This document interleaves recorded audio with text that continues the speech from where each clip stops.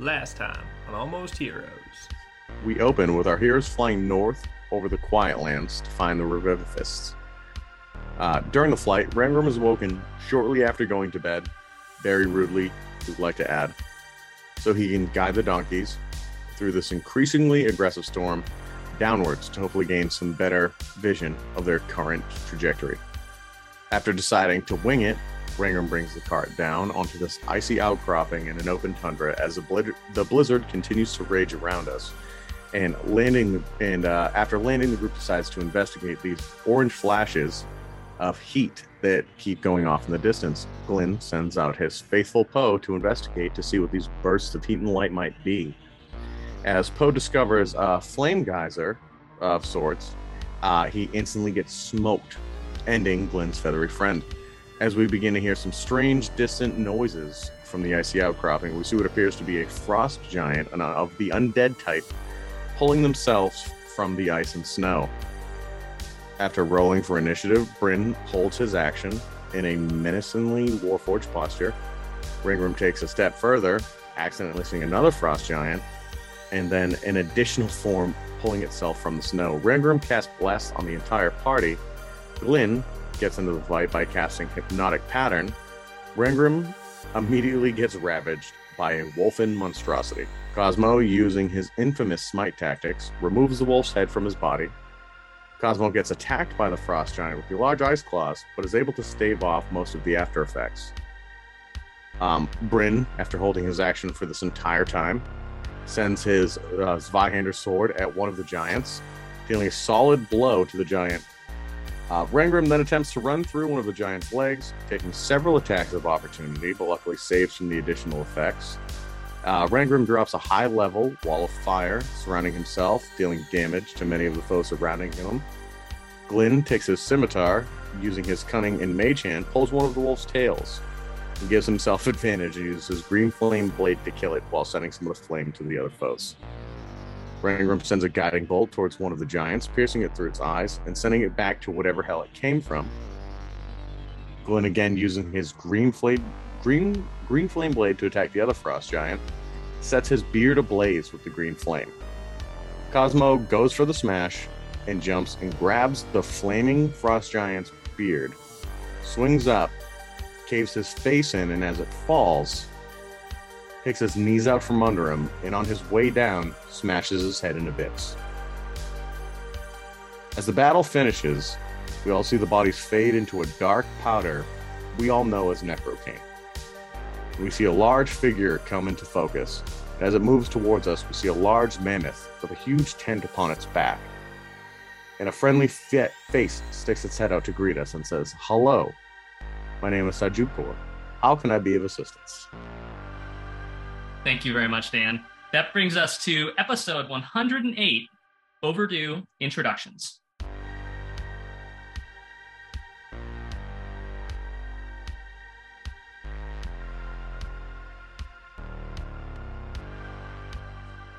So when we last left our Almost Heroes, the three of you had been waylaid on your journey north by a blizzard, and after defeating some undead giants, find yourself approached by a mysterious Firbolg riding atop a massive mammoth. So the figure, removes their hood, revealing blue skin and a wild mane of red hair and beard. "Looks like you all have found yourselves in a bit of a bother. Are you in need of assistance?" And now it's just looking at you all awkwardly. I mean, no offense, you're kind of late, bro. I'm so sorry to hear that. I got here as quickly as I could. And he kind of pats the mammoth and goes, "Old She-Ra here, she doesn't move as quickly as she used to." I don't think I've ever seen a She-Ra before. What is that? Oh, just the most trusty mammoth in all of the north. Glenn's gonna walk towards. How far away are we from? Maybe 10, 20 feet. Glenn's gonna walk towards She-Ra and put a hand out and see if he just rips his arm off, I guess. Roll for animal handling. Shit.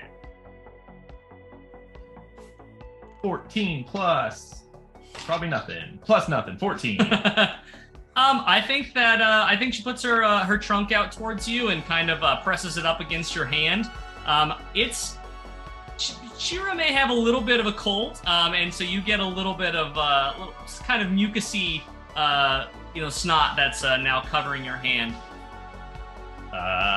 She's adorable. Just kind of wipes it off on his, I guess, coat. I guess we actually don't have coats, so just silk robe. I was gonna say, incredible. Just you all guys are all Freezing incredibly cold. Yeah. Sejukor, was it? Any chance you have some pelts on that thing we might be able to wrap ourselves up in? Or more importantly, our donkeys so they don't freeze? Oh, of course I do. I always come prepared whenever I happen to come across some wayward travelers. And he's kind of like starts pulling some different kinds of furs, and they're not really like formed in any kind of like, they seem like almost cloaks. Like they're different kind of cured pelts off of different animals. It seems like, some of gray, some brown, and he kind of starts pulling them out and just kind of tossing them down to you in bundles. And I think he throws you about 5 out of one of these side pouches. And as he's kind of handing these off, so I don't mean to be a bother or to pry, but mind me asking, where are you all headed? Lynn looks to Cosmo as he's like putting the pelts on top of the donkeys. Where are we headed? We're what was that name of that town? I think if you wanted to be honest, I have the answer, but if you're trying to lie, I don't remember the name either. Believe it was Goshir Pass? Yeah, sure, that sounds right. Oh, Goshir. Yeah, that's probably the biggest town you're gonna find out in these parts. I'm actually, it just so happens I'm making my way over there myself. I find myself delivering supplies from Goshir to some of the smaller villages in the Frostfire Plains. If I don't mean to brag, but it would be a decent amount safer to, if you're not familiar with traversing the Frostfire, and especially with this blizzard that's currently underway, I would be happy to guide you all there to make sure you make it safely. I think we would love to have a guide. We generally can find our way around locations pretty easily, but I think for the time being, we're a little bit out of our element. I've seen one or too many, just say, inexperienced travelers that have stepped on these geysers like to make themselves known at the, let's just say, least convenient times for some folk. And you see like one of these just like geysers that just shoots straight out of what looks like just icy snow on the ground, maybe 10, 15 feet to your right. It just bursts out of the ground. And then as soon as that geyser goes back down, is like quickly covered by the downpour from the blizzard. Is there any rhyme or reason to those? Is there like an indicator those are coming, or is it pretty damn random? Oh, there are. And he kind of like taps his nose, and he goes, for those of the if you have enough experience with them, you can usually smell the sulfur in the different areas before wandering into them. But it takes some practice, and there aren't many with a keen enough sense. Oh, so we can like smell them. Oh yeah, it smells like fire and brimstone. It smells like a demon's just wandered across your path. But like I said, it takes a real keen sense to smell it in the the upcoming minutes before they like to make their presence known. These geysers. Well, I mean, I'll take your nose for it, but mine ain't too bad either.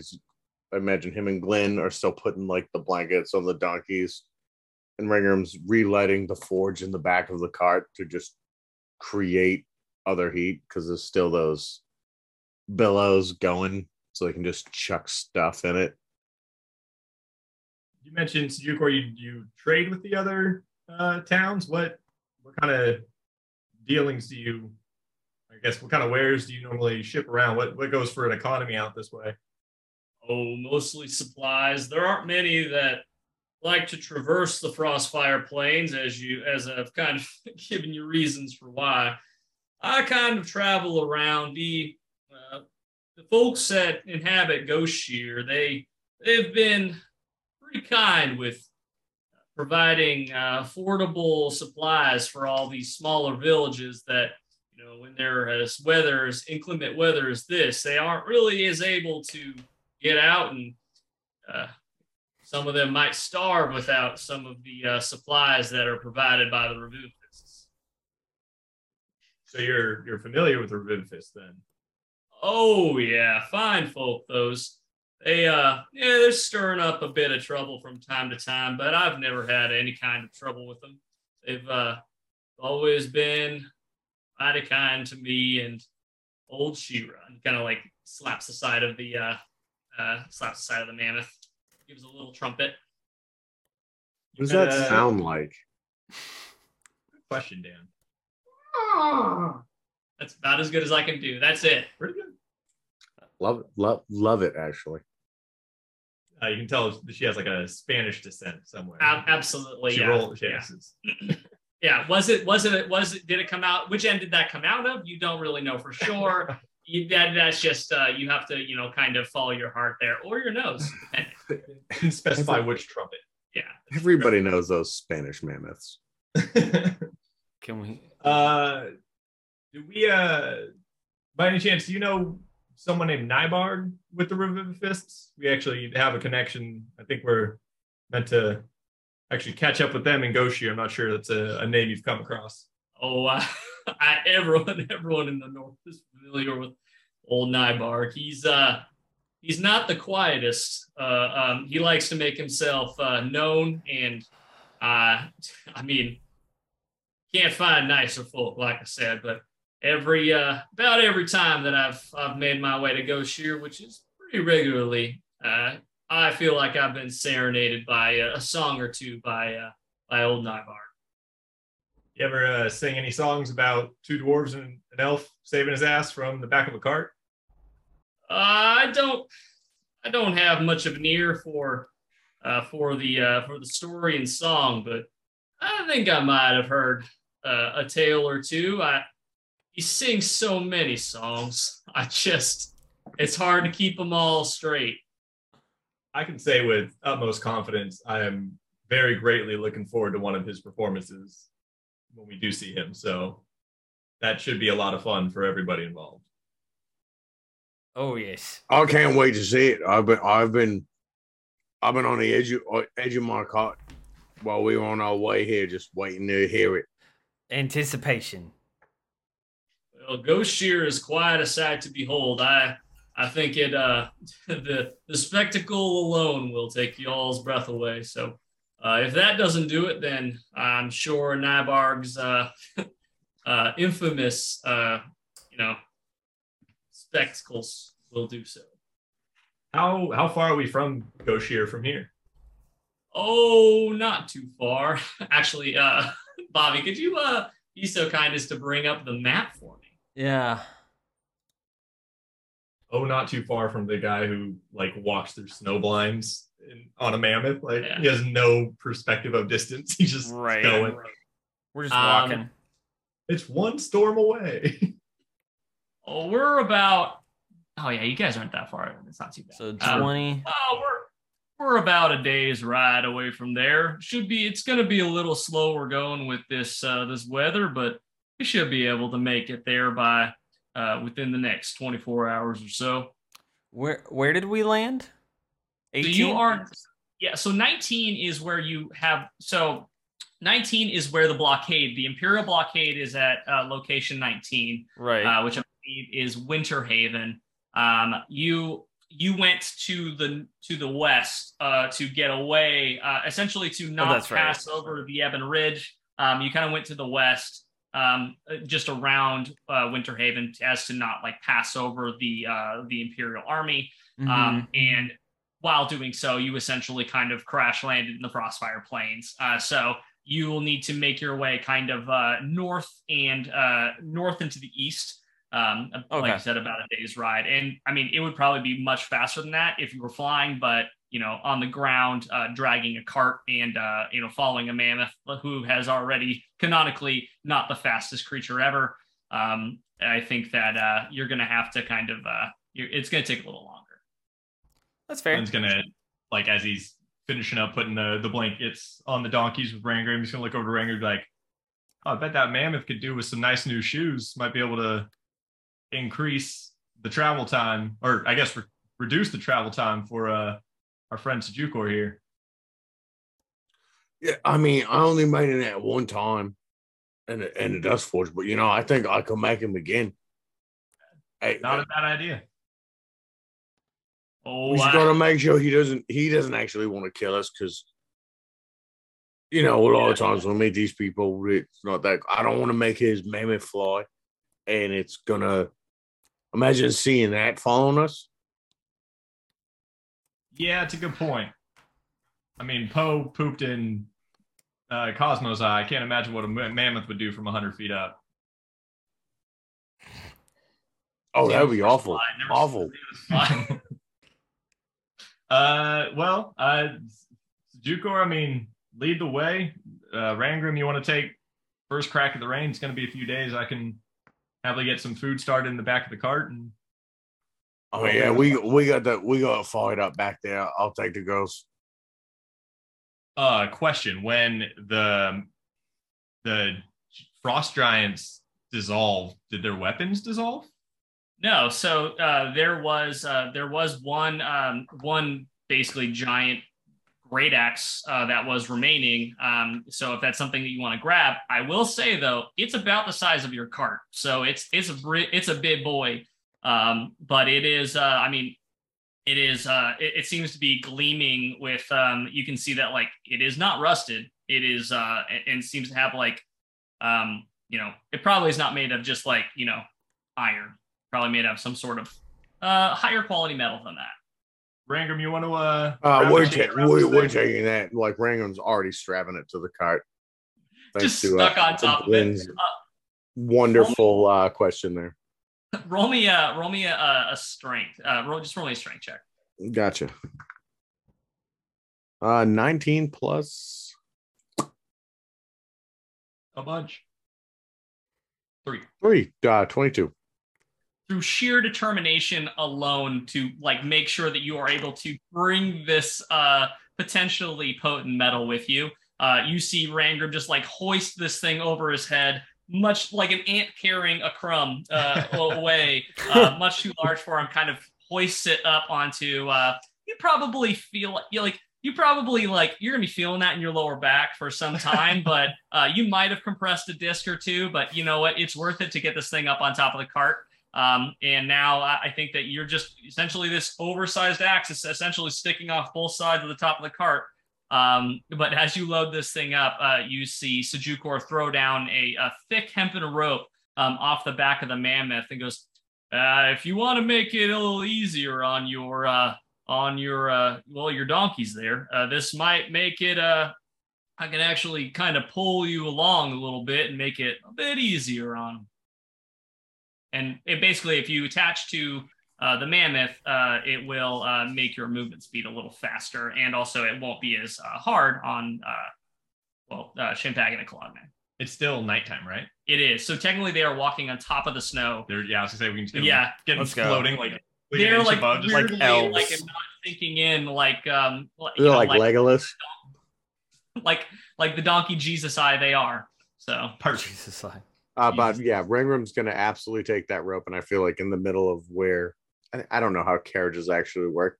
Maybe there's a trail hitch type spot, and you just there's a carriage that on. So like she's taking a little bit of the brunt of the weight there. You're from Boston. These are your people. like horse-drawn carriages. That's your history. I was gonna say that's still how everyone travels there. I'm pretty sure. Yeah, right. Right, Isn't that yeah. just like everyone? It's all Dude, the you think I can afford 2 horses, dude? Mage hand. Mage hand. Yeah, Glenn's gonna hop in the back and open some of those well-seasoned beans with some Yes. DOS dogs, chop it up, and start make some dishes. Yeah, I think Bryn joins you in the back of the cart. Who's just been kind of sitting idly by Oh, while you my bad. all had this conversation, not feeling like he has much to essentially, like, you know, like he probably helped Rangrim a little bit with loading that axe up on top there, but essentially just kind of you know, goes and chills in the back of the cart. The map was not on purpose, so you know that's great. It's good quality content for you guys there. Was it up for a bit longer? Oh yeah, it was up until about 10 seconds ago. It's fine. It's fine. It's a good quality map. It is. High quality map 2.0 right there. Okay, so awesome. So as the 5 of you now kind of begin heading kind of through the night, just heading in this kind of northeasterly direction.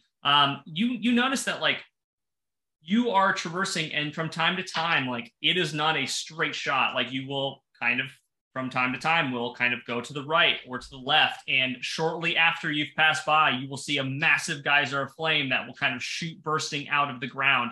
I think there's a few times when you pass over, like, kind of essentially like frozen, like, ice bridges, or are kind of like bypassing these frozen rivers that are running through this. I mean, most of this is like, it would be impossible for you to tell why you are going some ways and not going others. Like, sometimes you are going up these frost-covered mounds, and sometimes you are giving them a wide berth to see them explode in a geyser, like, you know, in the 5 minutes after you pass by them.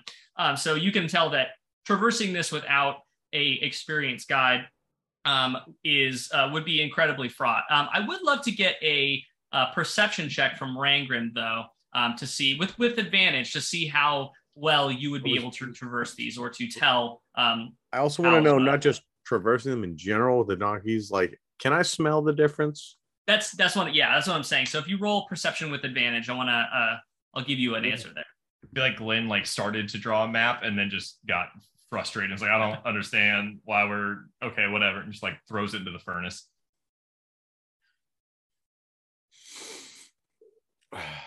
Brangrim can't smell those. Uh-oh.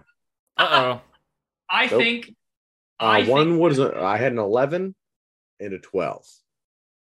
My You know what? perception is a plus 10. Wait.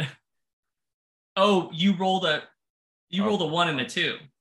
Amazing. I love it. Rangrim, I think that in any other situation, I think that you would be you feel like you might be able to smell these, but downwind from a mammoth and in a blizzard, I think that this is incredibly the things you smell when you take a big whiff in. I think that mammoth just gives a big old rear end trumpet that you just take a big whiff of, and I think that you're just afraid to smell too deeply from then on. What a sentence. Downwind from a mammoth and a blizzard. At least you'll always know where Shira is. Fair. Yeah, I know. I absolutely know where Shira is, unfortunately. Just now this like ominous trail following. You're like, come on. But yeah, I think that I think that as you all are traversing, I think at some point Sejukor kind of he kind of yells off the back, because he's a bit higher than you. So if you don't mind me asking, what are you all doing on your way to Gosheer? Are you looking to join the Revivifist cause? You have some sort of generally people heading to Gosheer are either running from something or looking for something at the very least. I think it's a little column A, column B at this point. It's a little bit of both. Understandable. It's a strange time in Sakal. I feel like feels like he's like puts his hand up and is like feeling the wind, and feels like there's I don't know, change brewing. Ominous feeling these days. Have you been, you or any of your family been impacted by what the Revivifists have been doing, or has it been pretty isolated to the front line? Oh, my family's quite nomadic. We kind of go our own separate ways for the most part. So just stole Sejukor and Shira here, but like I said, they've been kindly folk to pretty much everyone in the north that haven't really, they're really, as far as, if they have something, they generally share it. So prosperity is kind of, been trickling down through most of the smaller villages up here in the north. Glenn, like, not loud enough for Sejukor to say this, and probably while he's like handing out the food to Cosmo, goes, sounds like we got an opportunity for some allies here. They feel a lot less empire-y than the Empire. Oh, I myself am not too much a fan of the Empire. They a little bit too regimented for my taste, but I try not to get too tied up in that. They don't bother us up here, and we don't bother them. So it's a little bit too wild for the Empire to tame at this point. Well, if you find any more wary travelers out here looking for 2 dwarfs and an elf, I'd recommend you forget about us as soon as you drop us off. Probably be better for you and Shira. Roll me a persuasion check. Why talk? 11 plus 1, 12. I love that Glenn is not persuasive at all. He kind of looks at you and looks down his nose at you a bit, and I get you. I understand. Like I said, most people up here in the north are running away from something. Don't you worry. Your secret's safe with old Sejukor. And kind of turns back around and just kind of. Can I insight check that? Yeah. Absolutely insight checking. Absolutely. Can't trust those Sejukors. 11. I mean, you're reading him from the back of his head. I think that I don't think that you're able to get heads or tails of it. So it's he hasn't, as far as you can tell, he hasn't been untrustworthy with you so far. So you're going off that read. Seems authentic. But all right. But yeah, so you all continue on your way. Unless anyone else has any other kind of pointed questions for Sejukor, I would love to hear from the 3 of you what you are doing during your kind of 24-hour travel. When Glenn insight checked, did Sejukor look like Pyrrha or Mithra? Kind of a fusion between the two of them, covered in hair. I think that's kind of it. Glenn at some point will want to have a conversation with Bryn, but I can wait on that one. How about this? I'll give you an opportunity. You turn back around from your conversation with Sejukor, and you see Bryn sitting by the fire, and he looks like he's looking at essentially like an old photograph of a couple figures. Roll me an investigation check. See how fast you're able to scope this picture. Scope shit out of it. 18 plus a bunch, 27. Let's go. Okay. From over Bryn's shoulder, he's obviously very close to you. He's within like 5 feet of you as you turn around. And he doesn't try to hide it or anything. He just seems like he's kind of enraptured. You see it kind of in the firelight of the glow of the forge. So everything's kind of bathed in an orange light, orange flickering light. You see an image that depicts 3 figures. You see in the front 2 kind of smaller, kind of like like teenage figures. One of them has kind of like a wild look about them with like red hair. And they're wearing like kind of like what you would recognize as like noble robes that are kind of like They're white with kind of like gold filigree. Not like wizard's robes, like more just like common everyday robes of someone of nobility. And then next to them, you see a figure that is wearing like very clearly, robes of someone who is being trained in the arcane. Kind of longer flowing robes, but they are black with gold filigree. And you see these two figures like arms over each other's shoulders, just kind of like absolutely cheesing it into the picture. I think even one of them, like I think the red-haired figure has like, two fingers up, like absolutely just like having a great time in this photo.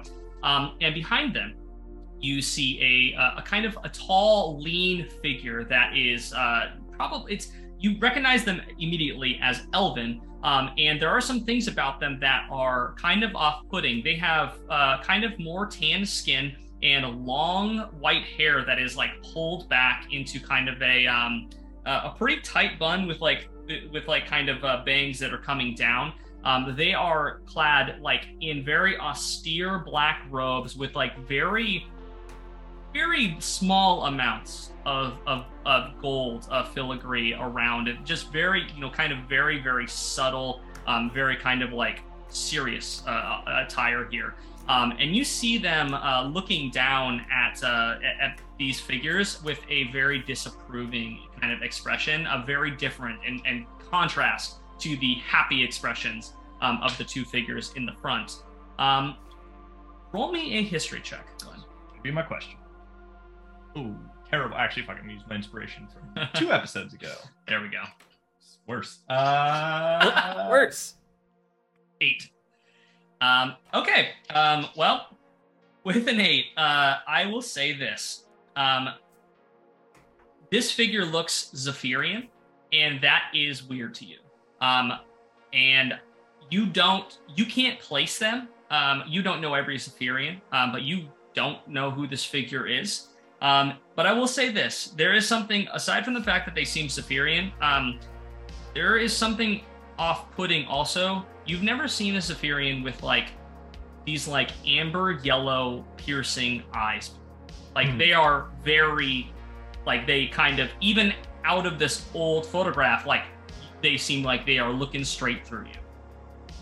And you've just never seen a Zephyrian with amber yellow eyes. So when he, like, as Glenn kind of turns around and sneaks a glimpse, Glenn's gonna quickly cast Mage Hand and like tap on the furthest shoulder of Bryn to try to get him to look the opposite direction of Glenn. Okay, so roll me a deception check. Okay. Fuck, terrible. Is that a natural 1? No, it's a 4. Oh, okay. But should be, because deception starts with a D. Oh, fuck, actually, plus 11. 15. Jesus. Okay. With a 15, I'll say that he... I was going to have him look directly at you if it had been much worse, but you have such a good benefit. I didn't know I had plus 11 to deception. Yeah, he does turn the other way, but it doesn't seem like he's he's not going to turn away very long. What are you looking to do? I just want to take a glimpse of the photo one more time and see if I can like recognize any of the specific like filigree that's in his robes, the Zephyrian.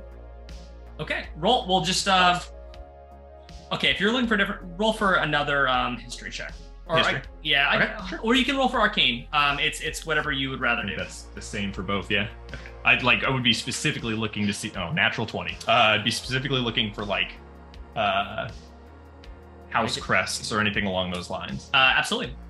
You recognize immediately this is not Zephyrian. There's nothing Zephyrian on it at all. What you notice is that basically embroidered right into right above the heart of this figure is, I think you recognize it immediately from long ago at the Bronzeguard Manor, the haunted house you went to.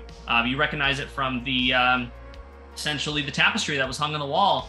You recognize it as the symbol of the Blackthorn family. You also recognize immediately that both figures of the small boys that are in front also have family crests. The red-haired kid has, which I think you recognize immediately as a young Bryn. You see has the gold break symbol is above their chest, and then the figure next to them has the symbol. of the Blackworm family. And I think as you're looking closer at this image, I think that I think there's no reason that it wouldn't settle in, specifically for you. You saw the figure that you identified as Rainier, or had identified for you as Rainier, in the, in whatever, alternate dimension or whatever the case was that the coin took you to when you were kind of locked away in that cage where Chandrell had to come and save you. This figure is slightly is younger, but not by much, than the figure that you saw kind of trapped in that cage, in that, whatever pocket dimension or whatever that was. You recognize this figure immediately as you take this second look at this picture. So like tapped on her shoulder, took a snapshot of that image, and then like once Bryn realized there's nothing on that side, God damn it, Glenn! he's gonna be like handing him a bowl of food. Like, I know this, you're not gonna eat this, but it's it's the thought that counts, and I kind of miscounted and made an extra bowl. So he holds it in his hand and kind of like puts the pic, like kind of lowers the picture down from with his other hand. Goes, Glenn, did you hit your head, or did those giants get you a little bit more than I thought? I haven't eaten in like 300 years, right?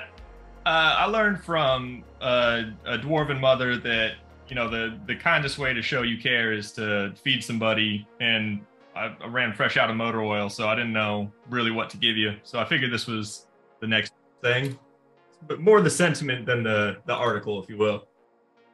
Well, I appreciate the sentiment.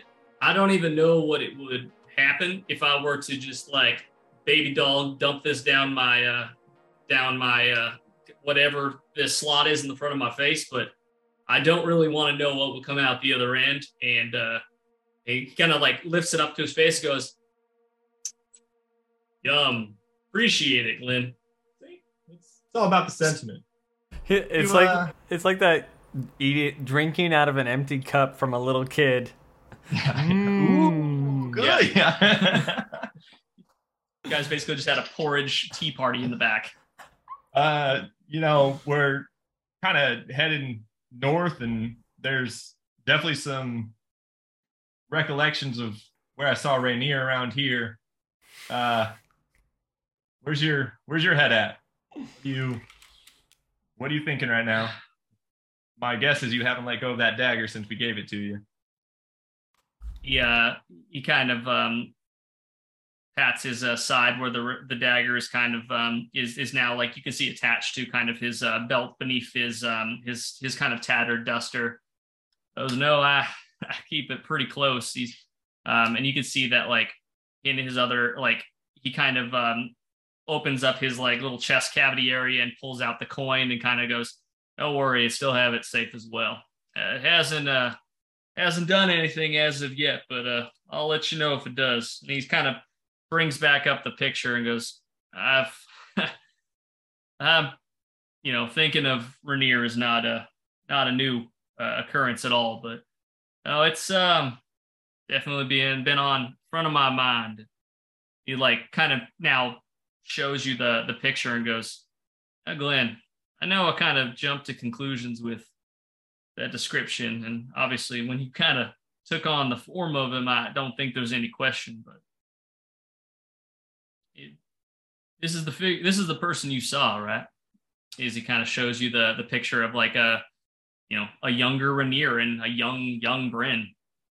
I don't know if this is a fortunate or unfortunate situation, but that's definitely the face I saw on the other side of the cage, or in the other cage next to me. That scar is pretty distinguishing. Yeah, he got it pretty young. We were out by we were messing around, and he kind of took a header and didn't heal particularly well, but boys will be boys and all that. I understand that well. Not Glenn, but Brian. Bryn, is there? It's beautiful. You have that memory of him, and a memento to be able to see his face. It's how you should remember him, if you will. Depending on how things go in the next few weeks, it's probably the best memory to have of him. There's value in memories. There's power in them. But what can you tell me about this guy? And he's going to point to the Zephyrian. And at this point, he's going to kind of look over to Cosmo and be like, Cosmo, you should probably take a look at this, because it's rare that you'd find a Zephyrian in Sakal at all. I mean, our people don't really cross the sea very often, as far as I'm concerned.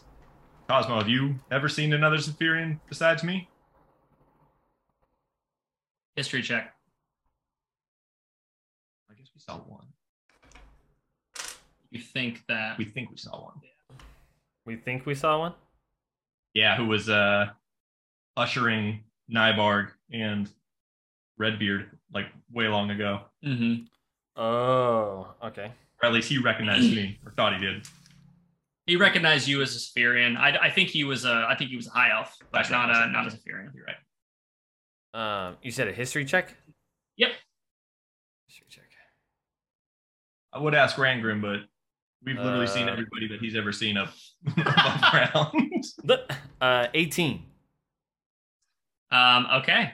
Yeah, you, I mean, I don't think that you came up from New Arda. You came across the sea, young from New Arda. And I don't think you've ever seen, I honestly also too, I don't think that distinguishing different subtle races, different races of elves is something that Cosmo is incredibly good at doing. I think maybe when it comes to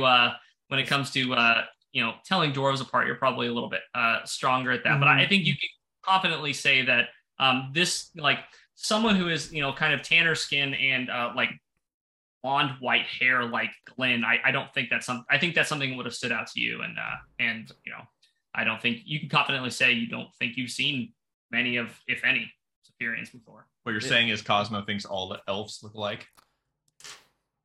I'm not saying that. I'm just saying that Cosmo may be better at telling certain dwarves apart than elves. Yeah.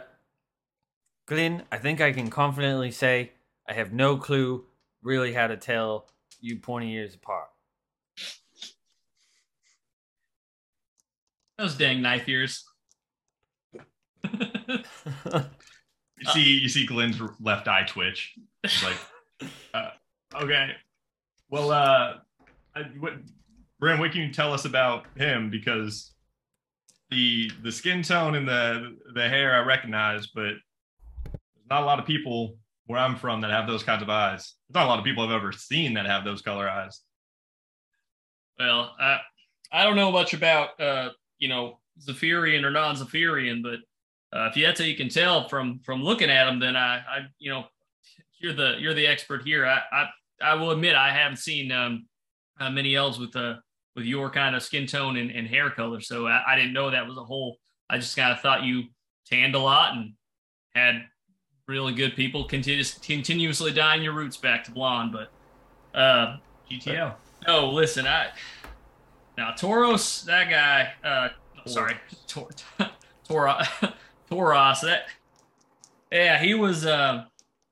He was Rainier's arcane instructor, and to be honest, I don't think he ever liked me very much. I never met him, and I can tell you didn't like you very much. What his job was to teach Rainier just magic of any kind, or did he have a specification of skill set? Yeah, he was, as far as I know, he was the kind of the head, the head wizard, head arcanist of the Blackworm family. He was kind of the one to go to if you were going to be kind of trained up in the magical arts. And I know that Rainier felt himself, particularly lucky, his family included, to have such a skilled instructor. I know that the black or even the Goldbreaks didn't have someone of his caliber. So I don't know, man. Those eyes always kind of off-putting to me, though, and definitely didn't enjoy my visits to Rainier during their lessons. When did he come into the picture? Was he always around, or was he an addition at some point in Rainier's life? Well, yeah. I mean, at the point when he had been around me, I know you, as you know, you elven folk can, have a long lifespan. It's hard to tell exactly how long lived he was, but I mean, he wasn't incredibly elderly as far as I could tell, and not at least at that time. But I'm not mistaken. I obviously I believe Tauros at some point within my kind of 300-year exile passed on, or wherever you elves go when you get old, and his son kind of took over, and if I'm not mistaken, is currently the hand of the emperor. You have a name for that son? Yeah, of course. It's I'm not mistaken, Arius. I think that's Arius. History check if I know the name Arius. Absolutely. 14. Okay. I'll give you the advantage on it, and it'll become particularly clear if you roll well. It's my peep. Nope, worse. 14. I think that there is a reason that with the 14, I'll give it to you. There was a time, and I'll just there was a time when a Zephyrian elf and Let's ride the whip. a Duergar snuck into the Imperial Palace, trying to steal a small book. And there was at some point when the two of you were trying to escape, that you saw a figure that was leading an army of Gotcha. soldiers towards you, and you would recognize that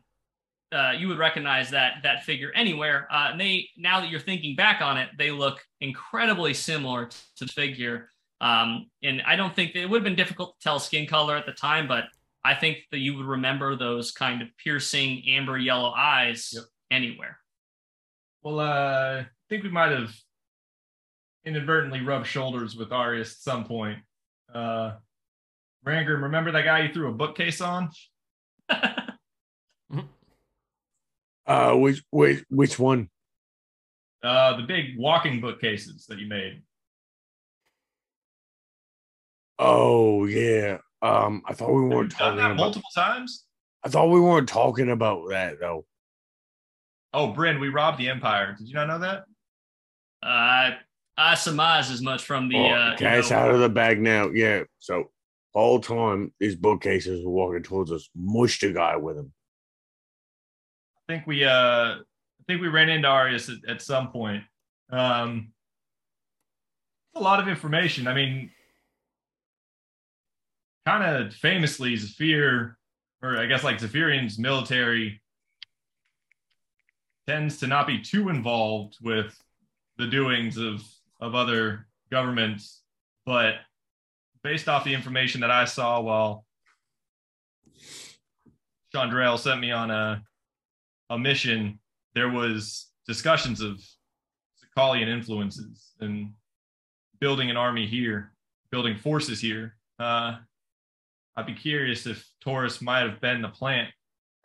Actually, shit, why don't we just ask? And Glenn's gonna off his back pull the double-bladed scimitar and spike it in front of him like it's sitting or standing right in front of him. He goes, hey Chandrell, name Tauros or Arius mean anything to you? Roll me a persuasion check with disadvantage. It's fair. Not a lot. 4 maybe? 4. I will give you this with a 4. You don't get any words that come from the nice words from the double-bladed scimitar. But you get the feeling of a negative reply. Okay. That's all you get. You get the you just because of your connection with Chandrell, you just get the faintest whisper of essentially it's not actually spoken by any means. It just is essentially kind of a no, non-verbal no. The magic 8-ball ask again later. Absolutely. Well, not even asking later. You get you feel like whatever the response was a negative response. Have you ever gotten one of those non-verbal no's from your partner? It's one of Like, those. it's a no, but they don't actually have to say a single thing. Yeah, it's one of those. Glenn kind of like chuckles to himself a little bit. Oh, well, Bryn, the only thing colder than the snow outside is Chandrel sometimes. So it seems like it's not a familiar name to her, but it's just rare you see a Zephyrian outside of Zephyr, let alone that involved in another government's higher powers. I mean, that's embedding yourself within a family like the Blackworms. That's pretty dangerous. As far as I know, they've been there for, they'd been there for some time before I was born. So like I said, I don't know much about any kind of, they seem trusted. They seem like they were, kind of one of the family, but I don't really know their origins, where they came from. Yeah, but they, that is odd. If you're, you're here. If you kind of made your way here, it seems like maybe it was just at some point there was someone that kind of made their way over to Sakal and made a home for themselves and kind of made a name for themselves in the arcane arts. I don't really know too much about it, but I can't. It's hard for me to, take too much credence as, one creature of a particular lineage making her way over. It doesn't seem too incredibly odd to me, but that culture better than I do. You would be surprised as to what it takes for someone to want to leave. What was your father's opinion of Taurus? Yeah, he didn't pay him too much mind. Like I said, we really didn't have the same caliber of an arcane instructor within the Goldbreak family. So I think he was a bit jealous, but not enough to do any kind of like subterfuge trying to bring him over to our side. That would have caused too much of a ripple within the family. So my father was always more of a kind of live or let live. Wasn't really the conqueror, the kind of the ruffler of feathers type. More of the probably do his undoing, unfortunately, but more of a kind of live and let live, and much more of a passive. Like to kind of revel and enjoy the benefits of power more than to risk losing it by expanding. Do you still have that book that I gave you from our friends at the archives, the history of the Gold Breaks, kind of tracing? I think it was one of your ancestors that might have wrote it. He opens up a small port on the side of his body, just big enough exactly for like a book to come out. Just yeah, of course. Here you go. He's Bender from Futurama. 100%. Yeah, infinite ports. And there's always a port for something. Thank you. I just want to do some reading. I enjoyed our conversation, and sorry about donning your potentially deceased friend's face. I was trying to make a point, but sometimes it goes too far. I appreciate the the apology. It's unnecessary though. I apologize for kind of overreacting. I can I can kind of throw fists first and ask questions later, but it's definitely more fun that way. That is true. It's got me to into some interesting situations in my youth, to say the least. Glenn's going to take the rest of the trip to try to trace any note or backtrack, like in math, the amount of years as to when the branches of the Goldbreak started to get pruned and Taurus's arrival or beginning of influence. Because if I'm assuming it's like close to 600 years ago, would be starting around then to see if like when Goldbreaks started randomly dying in shocking ways. For sure. So I'll give you. We'll come back to that. Sure. Remind me if we don't get to it before you get to Glashir. But the two of you, I assume, kind of overhearing this conversation. Was there anything that you both wanted to kind of remark upon or ask that kind of seemed to pop to mind, or is there anything else that you're doing? Obviously, I assume that Rangrim's driving the cart. And then, the Cosmo is kind of, but you all are within earshot of this conversation at the very least. Nah, Rangram's kid. Yeah, I think Cosmo's mind is kind of elsewhere. But I mean, I know he was kind of listening, present, but kind of focused on his own thoughts, Okay. And I will say that I think that there are plenty of things to be, taking your attention as you continue to ride through the day. You are, as you ride through the rest of the night, the sun begins to, begins to come up and kind of throw throw everything into more sharp relief. I think it becomes almost blinding at some point. The snow, the blizzard does seem to kind of it doesn't fully subside, but it kind of is stopped by about half. So you can at least see ahead of you a lot more than you were able to previously, and just see this beautiful snowy tundra landscape that is just from time to time just these explosions of fire come shooting out of it. But as you're continuing forward, you, I think, all begin to feel this uncomfortable chill that seems to settle over all of you, even though you are continuously warmed by the forge. And that is because you kind of start to see the remnants of what looks like maybe you don't know if it's one big battle or multiple battles, but there are just burnt out wagons, burnt out war machines, dead mammoths. There are half buried in the snow. You can see that there are these mounds that have swords and spears and shields sticking out of them that you would recognize immediately as essentially funeral mounds from that look like, this is not something that's an ancient battle. You are within the no man's land, essentially between Goshir and where the Empire has kind of made their barricade, their blockade. And I think this isn't a monument, but it's not you're passing through. Just happened. No, you're passing through a battlefield that is probably within you would gauge it between within a month and 6 months old. Fuck. Okay, cool. And it seems like there are I think that as you're passing through this, I think that there's just kind of an uncomfortable silence that kind of drops over the party. But you all continue making your way, to the north and the east, passing through this kind of essentially battlefield graveyard. So BK, can you roll me a roll me a history check. I will say too, the book you're reading is specifically about the Goldbreak family, so it's not going to tell you much about the Black. Right. I would just be doing year math. Yep. If I'm assuming that an elf lives about 400 to 600 years, that from the latest record kind of thing. 15. Okay. I'll give you advantage because you're using the book. 17. Okay.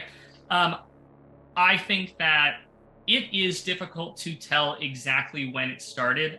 It seems like between 300 and 400 years ago was when it kind of started to, where there seemed to be kind of the frequency of it began to kind of start increasing. And from, previous conversations with Bryn, this has been kind of known as the Goldbreak Curse. Right. And there have been so many different kind of theories for what caused this, offending the gods in different ways, different ways that the Goldbreaks handled it. People looked at it and said that it was kind of they were reaping what they were sowing because they weren't running the, Sakal in the ways that they should have. Some people said that it was a curse of the dragons, for taking their gold long ago. There's so just kind of it's a legend. It's been so long since that you hear all these just kind of stories that have been passed down, that people have had theories for, why this thing occurred, but it's difficult to lend credence to any more than the other. Okay.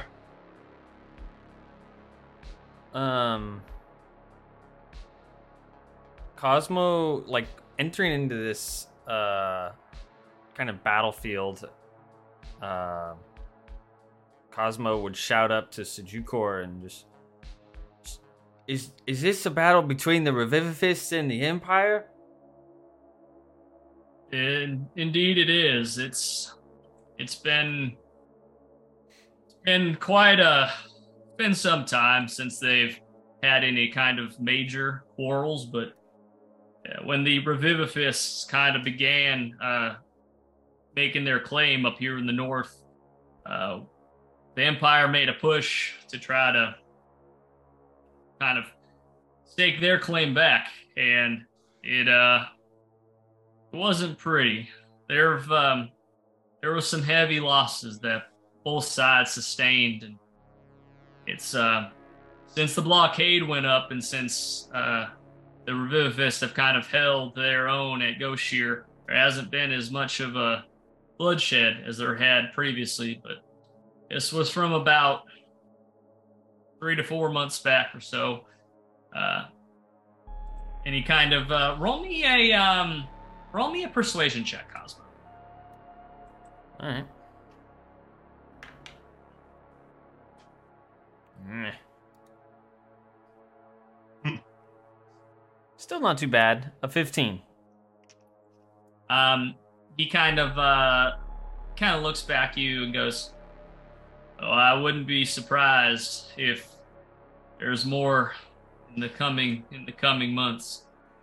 It seems to me that every time I've visited Gosheer, it seems like there's been more and more rallying to their cause, and they're doing nothing but increasing their armaments every time I've been back. So I don't know where they're getting their supplies, but it seems like they are much more well equipped than they were previously. So woe be it to the Empire if they make a push on them again." Is it safe to look and investigate into the surroundings here as we kind of pass through? Respectfully, of course. That's a great question. Roll me another persuasion check. I'm going to say this time with disadvantage. Persuasion with disadvantage. Ooh. Okay. Or you can roll an insight if you want to get the read on him from you saying this. I would say it's insight because I'm not trying to persuade him to let me. I'm trying to actually know if it's safe. Okay. Yeah, roll me an insight check just straight up and down. Okay. Yeah, go for it, Cosmo. I know I can gotta use it. I know I can persuade him to let me. I mean, it's a 16. I think he looks back at you and kind of just makes eye contact and goes, "Now, I don't know you well, young dwarf, but if you were to pass away here in the Frostfire Plains under whatever circumstances, I don't think that I'd want to have someone rooting around in my grave. Unless I'm mistaken." Oh, I think you have me and my dwarven friend confused. I would be the one, and Glenn's going to cast Detect Magic to see if there's any magical items around us. Okay. Sure. Yeah, I forgot that you have. Yeah. That's a great question. Let's roll. I think you get 4 mild pings from deep in these. I think it may be in 3 of these piles. Maybe 2 in one, and then 1 in each of the others. These kind of like funeral mounds.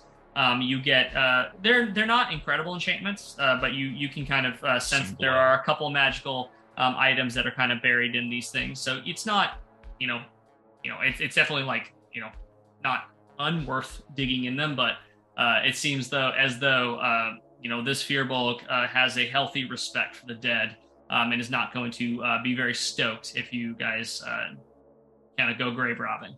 Yeah, you misunderstand my dwarven friend here, because I can tell that pile, and that pile have something worth digging through, but my friend here is more on the up and on the reverent side of things, and if anything would be one, I'm sure Cosmo would be addressing this with utmost respect, and two, would not be looking to rifle through anybody's belongings in this life or the next. But I think he's just trying to collect some information about maybe a battle we might have ahead of us, or maybe some tactics. He's, although young in stature, he's seen a lot.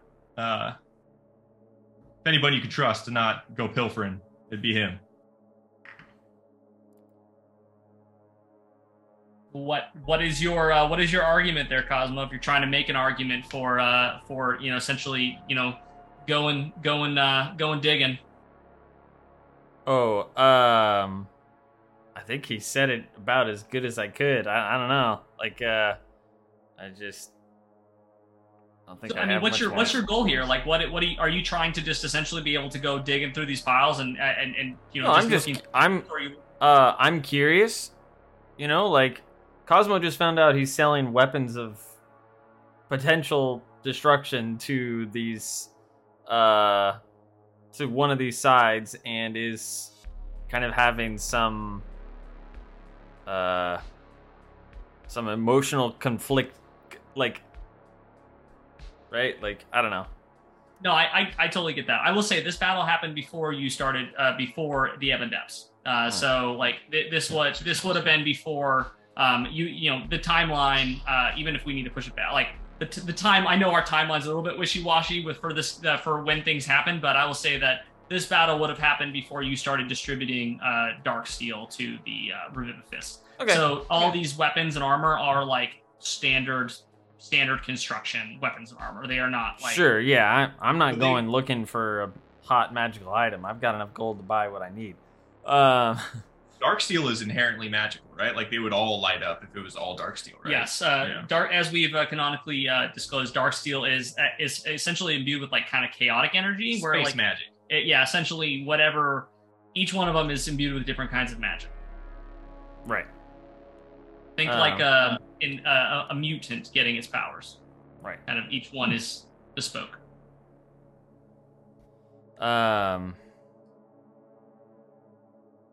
Yeah, I guess the say would be, I just have some personal investment in things, and I think seeing things in person has really kind of shooken me to my core, and I think the reverence of this whole space just kind of put me in a place to want to stop and take a minute. Really, more than pillaging. I don't need no magical items. I can buy whatever I feel I need. This is not about grave robbing or trinkets or heirlooms. This is, if it's not safe, we just carry on, and I'll just enjoy the view from here. It's not about... sorry, I'm doing Bryn's voice. It's not about being safe or unsafe. The ghosts of the dead generally don't hurt the living more than, not in a physical way, anyway. Well, we do live in quite a magical world, so I'm certain they can. But... We've definitely fought some ghosts that were trying to hurt us. Definitely some ghosts. That's the thing. Well, that's unsettling. I think that, and he's kind of looking around. It seems as though you two were more of the divine type. If you wanted to lend a prayer to the dead to help them on their way, I don't see anything wrong with that. And he kind of pats Sheer on the side, and you see her slow down to a stop, and essentially, there's probably a couple funeral mounds that are around you, and like maybe one or two decomposing mammoths and kind of instruments of war, like catapults and ballistas and things like that are like in various states of buried in snow and broken. So I think that if you want to get out and explore, do whatever you want, just let me know what you want to do.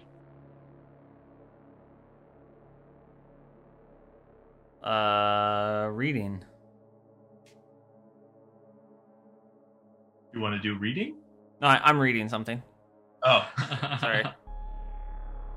Glenn taking this time just because Poe got re-murdered, is going to take the 10 minutes it takes to cast Find Familiar Nice. and just reconjure Poe back, but this time as I think I can do a fox, like a snow fox, like the little white adorable fox. Oh, nice. It's so cute. Wow. Poop in my eye. Little fennec fox. Yeah. Wait. Fennec fox? Aren't those the little mousy looking ones? Yeah, with the So big, yeah, big those giant ones. ears. Like a cat. Yep.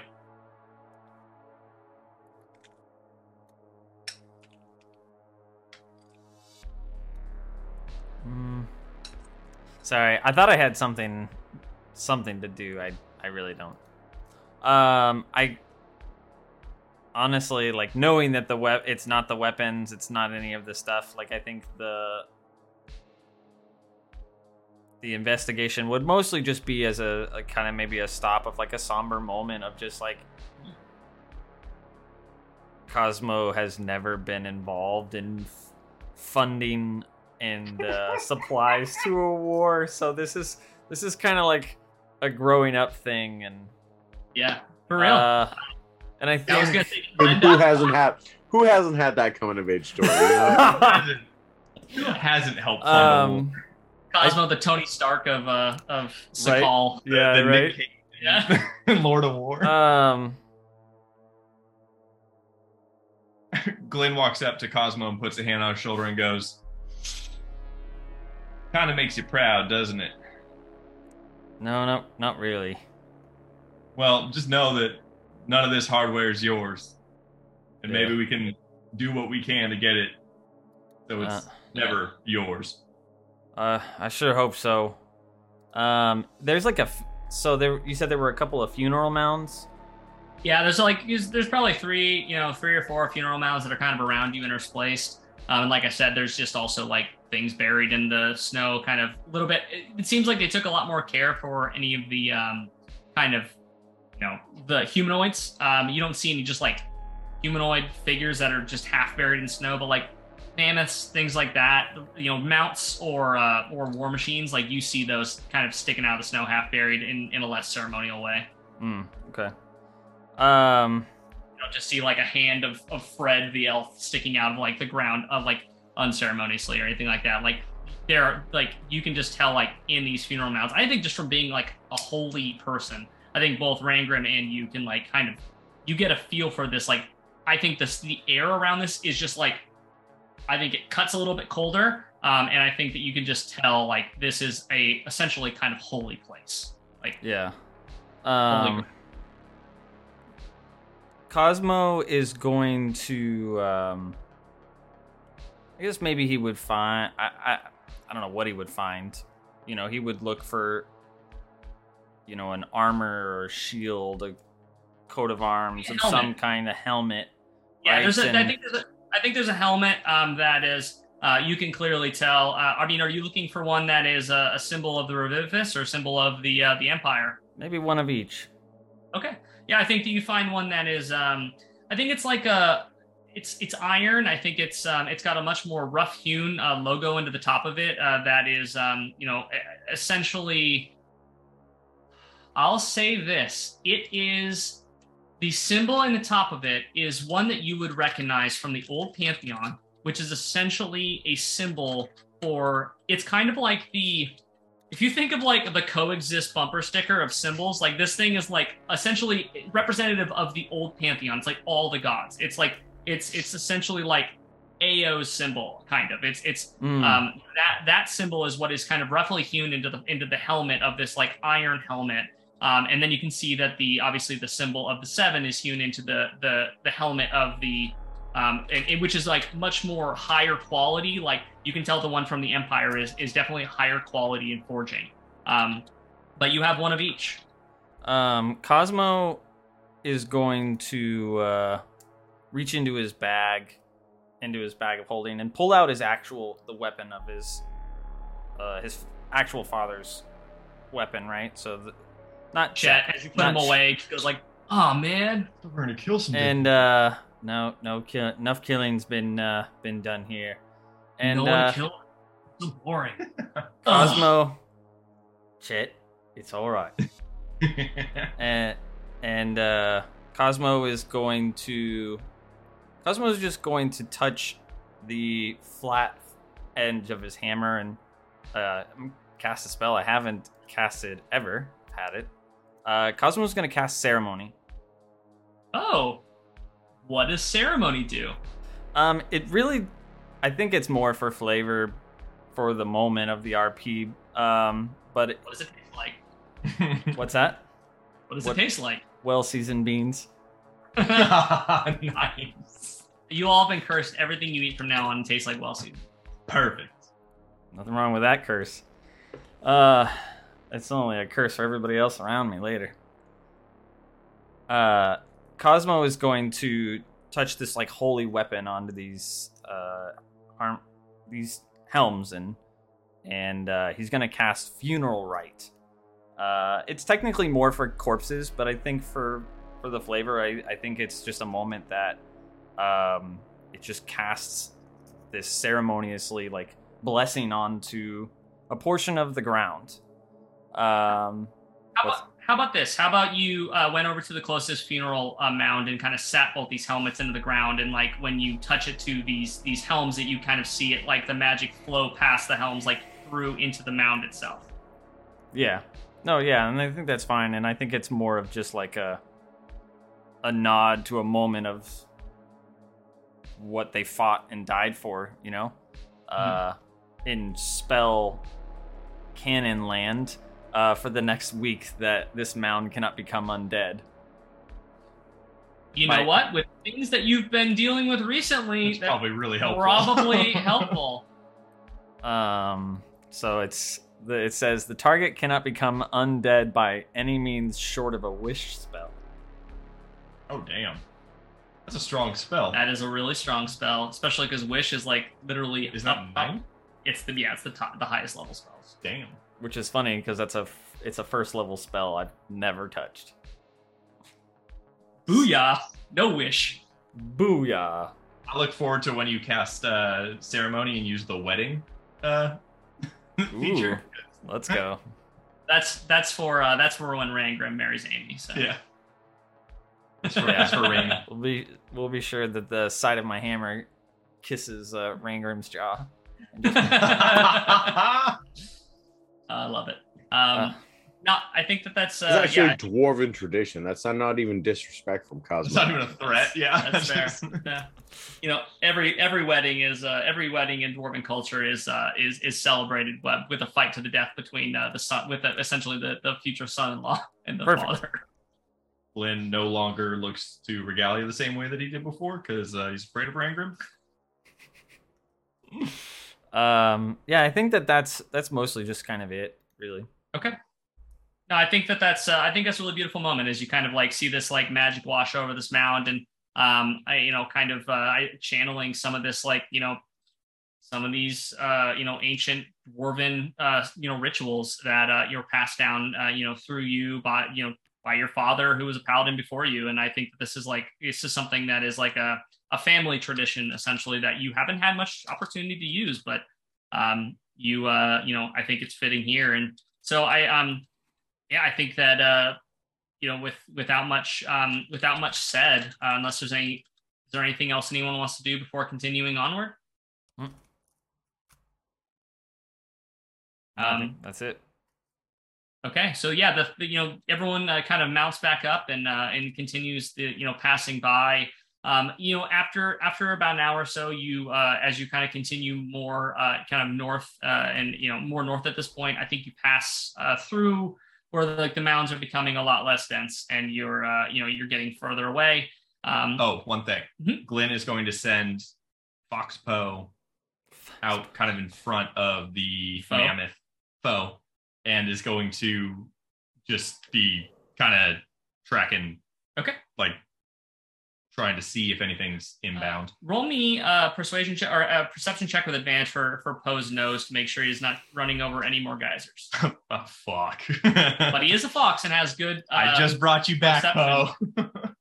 Do good. I'm trying. Okay. That's pretty good. 16 plus. I don't know if they have a plus. Oh, yeah. 16 plus 3, 19. Yeah, I mean, he's you see Poe just kind of nimbly moving his way around, and I mean, whether or not you can tell that he's just incredibly lucky, or it's, I think now actually, as someone who's incredibly dexterous and skilled, I think you can tell that this is intentional. That Poe is able to like nimbly dodge from side to side as these things are going off, and of course they're not like, it's not like every foot there's a geyser, but when they do go off, they're about 6 feet in diameter and shoot flames about 20 feet to the into the air. So magma. It's definitely not something you want to step on. But yeah, in the same way that you all are definitely dodging them and kind of not walking over them, it seems that Poe is able to dodge them as well. Cool. And Poe is just on the lookout for like just regular ass wolves, just other things that might be attacking a mammoth for food. No, absolutely. I think that at some point you while you were passing through the I think that you saw some creatures that were kind of skirting the outskirts, maybe looking for some kind of sustenance, especially in this kind of like harsh environment. But I will say that it seems like there's an unsettled, like calm, like almost just it's too quiet around where that battle was at. Like something about that area is just like, whether or not it's one of those things that is just kind of like ambient magic from everything that happened there and kind of the pain and whatever else, like you don't know whether, like, there are different kinds of, and mysterious kinds of magic in this world that are not just from people casting spells. And I think that for whatever reason, you don't run into like a lot of animals that are in this area, even though you would probably expect for there to be like, wolves feasting on these, corpses and whatever else. Like you are kind of surprised that it isn't, but at the same time, you are kind of, it makes sense to you as you kind of, the feeling that you got when you were passing through that area. But I'll say, so you all continue onwards, and throughout the day, you are, you're kind of getting closer and closer. And as you're starting to see in the far distance, there is a massive, like, sheer cliff that is kind of like an ice wall that is kind of forming up ahead of you. And you can see in the far distance, you can't see anything yet like atop it or anything of that sort, but you can tell that this seems to be your destination. And from what you've heard of Gosheer, you know that it is located atop this kind of like massive, like glacial wall. And as you're kind of continuing forward and the sun kind of starts to set again, you start to see that at the base of this glacial wall, you can see that there are a massive number of just like lights, like torches and different kinds of things. And I think that anyone that is has experienced seeing any kind of army formation, you can tell that this is a massive army encampment that is at the base of this ice wall, essentially this glacial wall. And as you're getting closer, you hear, oh my gosh, Sajukor kind of yell back, goes, "Now don't be alarmed. Like I said, they've been kind of seemingly preparing for something, and the army itself has kind of began to expand on this lower part of the glacial wall to make sure that no one makes it too close. They don't mean you any harm as long as you don't mean them any, and they should let us pass without any issue. We'll be taking the elevator up." Rangrim, why don't you let Nybarg know we're here? Maybe we can just cut to the front of the line if they see us coming. You want me to like let them know we're here? Yeah, tell them we're approaching the giant ice wall and bring someone in charge, because I imagine there's going to be a conversation had between our fine dwarven friend here and their I'm going to do just that. Rangrim's going to cast Sending. Hey, Nybarg, we're here outside a big ice wall, and like, can you hurry up and bring someone with some authority to talk to us, please? You get a pretty quick response that's a little bit huffy. Goes, "Are you saying that you need someone of more authority than myself? I will of course be down right away. It is so lovely." And you can hear in the background, you just hear, "Are they here? Are they here? And then you hear Red Fury in the background as the connection kind of stops, and you just hear like a, "We'll be down soon." As Nybark kind of ends the ends the message. And I think that you guys continue forward, and as you get closer, you start to see some pretty incredible sights start to take shape as you kind of continuing traveling for the next hour to close the distance between yourself and this ice wall. Real quick, can I assume in the last 24 hours we got a long rest? Oh yeah, for sure. Yeah, you guys are fully rested up. As you grow closer, the scene in front of you is unique for a few different reasons. The army encampment on the bottom is expansive, like half a mile wide easily, and it is built for it's mostly furs, and kind of you can tell that this was essentially it kind of radiates outwards from the base of the wall. And when I say this wall, I mean this is a massive cliff face that extends miles and miles and miles, and it goes up probably easily about 100 feet. And the you can see that this army encampment has the buildings closest to the center are made of more wood, and they're more for long-term stays. And as they go kind of outwards, you see that they've expanded, and it's more furs and more temporary structures to keep out of the cold. But you see, kind of looking up this ice wall, you see a massive elevator that is built into the sides of this. That is just you can tell that this is easily big enough to carry 3 to 4 carts side by side. It is a massive, massive structure that you can from what you can tell, it seems like it is both mechanical and you would assume magical to be able to carry this much, the full weight of this. But looking 100 feet up the ice wall, you can see a pretty incredible sight. There is a town that is built seemingly of kind of ice and stone and wood from your long, far distance up there. But surrounding this structure, you can tell that it seems like there is some sort of magical globe around it.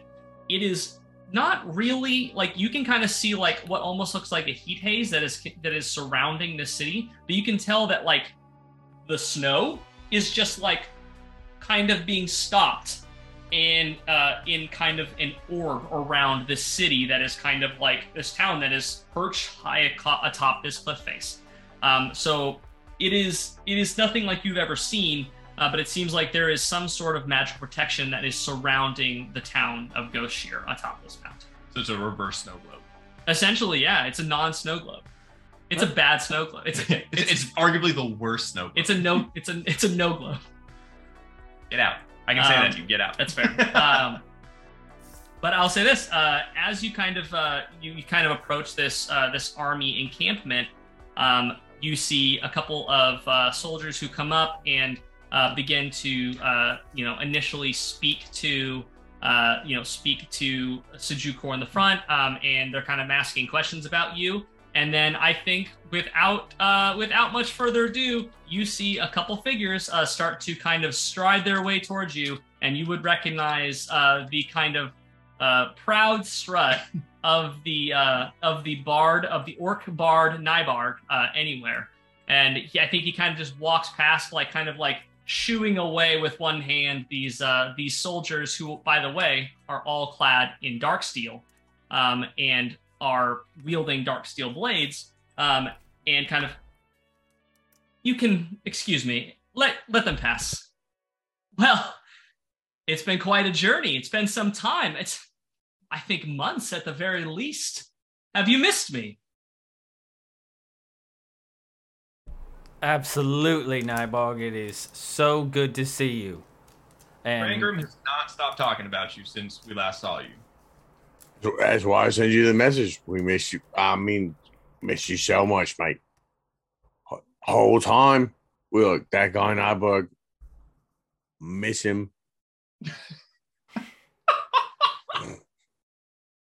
He Miss him. He looks Miss at him. you. He looks at you. Roll me a deception check. Advantage because we all helped. For sure, yeah. Cosmo was being sincere, but all right, fine. I mean, Rangram was, but Rangram. I mean, come on. We all know Rangram forgot who he was. That's I'm pretty sure that's Glenn fact. forgot about Nybarg up until. What did you say? Deception. Yeah, please. So that's a 17.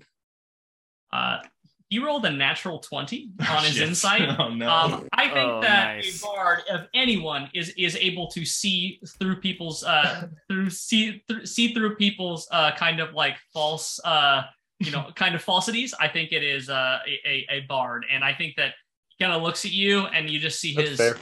his face kind of drop as if he's like a little bit like. It kind of like when there's not as much applause as there should be for after a show, it like that kind of uncomfortable silence, it kind of waits in the air for a second. And then I think that you just see a kind of blur of red as I think that Cosmo, your hand is just like engulfed in like, red-haired dwarf's like handshake and goes, I miss you guys so much. There's not enough dwarves up here, I swear. I thought you were going to be here months ago. Well, we were, and we were gonna, and we got held up. Life kind of had a different path for us. Roll me a strength saving throw. 18. Okay. You were able to withstand being pulled off the cart as he tries to pull you into just kind of pull you off the cart to like throw you into what looks like a hug. But you're able to like kind of hold your ground on top of the cart. Goes, I think Cosmo "Alright, goes we're with gonna it. He goes for it. He feels Okay. the tug. He's a hugger. pulls you off and throws you we're into gonna a go big for a hug, and he dwarven just kind hug. of starts rattling off like, okay, we're going to have drinking contests and we're going to make some. Oh, mate, we've been doing all kinds of foraging. You can show. He's just like he's kind of rattling off all these things that like dwarves would be excited about. And he's just kind of talking to them all as he's kind of got you in like a thing around the shoulder. And he kind of after a minute he like realizes that Rangram is still up on the cart, and he kind of like crawls his way up there and then just is like kind of rattling off the same things into Rangrim's ear, talking about all the dwarven fun that you all are going to be having now that you're there.